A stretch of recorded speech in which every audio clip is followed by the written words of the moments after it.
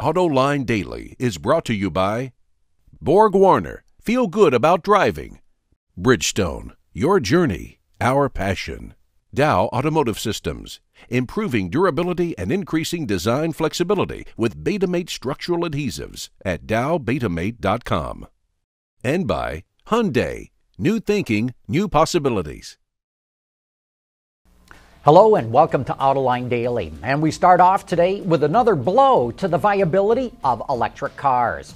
A little over a year ago, Sergio Marchionne, the CEO of FCA, said the company would lose $10,000 on every Fiat 500 EV that it sold. But at a conference yesterday, Marchionne upped the ante. Now he says they're losing $14,000 on every electric car they sell. So far this year, Fiat sold 1,353 electric 500s, representing a loss of nearly $19 million. And we here at Autoline are willing to bet that all automakers are losing money on their electric cars.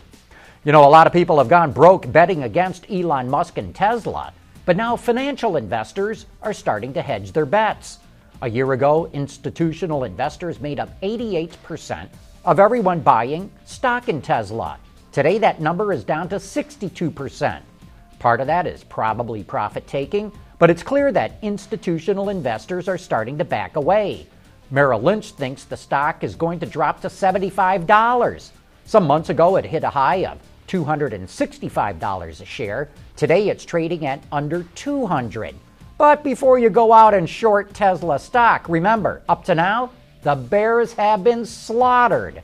Even so, I think it's very telling that institutional investors are reducing their holdings in the company. Wards is forecasting that automotive production will grow in the second half of the year in North America. Even so, several automakers, including Ford, Honda, Hyundai, and Volkswagen, are cutting production right now to trim inventories, or in the case of VW, due to a big drop in sales. Wards is forecasting that North American production will hit 16.7 million vehicles this year, up nearly 4% over last year.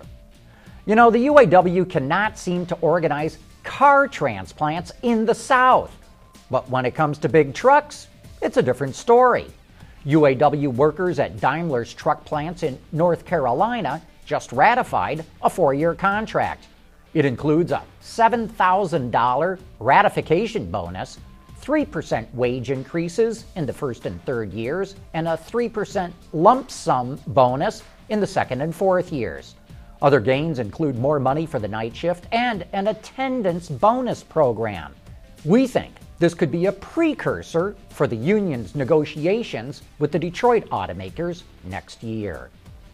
Toyota is making semiconductor chips from carbide to improve its hybrids. The chips have 1/10 the power loss of other chips and reduce the size of the current power control units by 80%.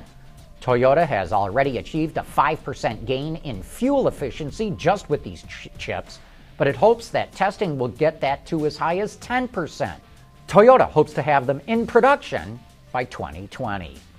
We got our first peek at the new 2015 Lincoln Navigator back in January, and now we know what it costs. The refreshed model gets a starting price of about $62,500 and goes up to about $75,000, including destination charges. But that's a choking $5,300 increase over the current model. And that's surprising considering that other than a new grille and powertrain, not much is new on this SUV. You know, Lincoln doesn't sell many Navigators, only about 2,200 of them so far this year, and we figure that Ford figures customers are going to buy these things anyway, so why not raise the price? By the way, the new pricing puts it awfully close to the new GMC Yukon Denali.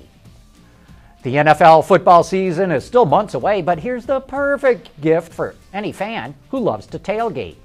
As you can see from the picture, you can set up a couple of hammock-style chairs using the trailer hitch. The chairs hang from a frame which can be attached to any 2-inch trailer hitch and can hold up to 250 pounds each. Called the Tailgaters Hammocks, you can order them from Hammacher Schlemmer for only $350. Hey, a programming note here. With the Memorial Day holiday here in the United States creating a long weekend, Autoline Daily will be off tomorrow and Monday. We'll be back Tuesday, May 27th. Coming up next, do car designers hate that customers overwhelmingly choose the blandest colors for their cars? We'll have that next. Proven on the track and on roads around the world, BorgWarner turbochargers improve fuel economy and reduce emissions without sacrificing performance. BorgWarner, official turbocharger supplier to the IZOD IndyCar Series. On Autoline this week, the topic is all about car colors. I invited designers from Ford, Nissan, and General Motors to join me for that show. And in the following clip, I asked them if it bothers them that most consumers choose very basic colors for their cars. Yeah, it does drives us crazy, that's for sure. We try to avoid that as much as possible, so we have several tricks for that. First, you cannot go, people vote with their dollars, so whatever they want or whatever is on the dealer lot is available. They're going to get that. But there are a couple of things that can help with that. Launch colors, advertising one color when a car is coming is very important. And people get used to an unusual color just by looking at it again and again. And finally, it makes sense to them. Whereas before, if you had said, well, we're going to have an orange on my car, it's like, no, impossible. So I think that's one thing, but you're right. You're right, it's very difficult. I disagree. Good. And here's why. I think we've seen the volume of colors being black, white, silver, gray, maybe even a core red. As a designer, I think it's our challenge to come up with the best black, the best white, the best silver. Because you're going to have these core colors, and if you can improve upon those with the latest technology and the pigments or what goes into the effect of the exterior color, it's a great opportunity to keep pushing the envelope to get something that's very intentional. And you're always going to have the opportunity to do trend colors or cornerstone colors, which are the other colors, the impact colors or the kind of fashion colors, so to speak. Joining me for that show are Sharon Gauci from GM, Susan Lampinen from Ford, and Francois Farion from Nissan.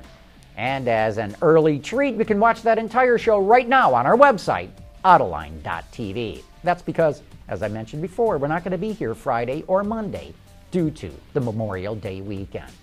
But we do have one more show before the shutdown. Make sure you join me and Gary Vasilash tonight for Autoline After Hours.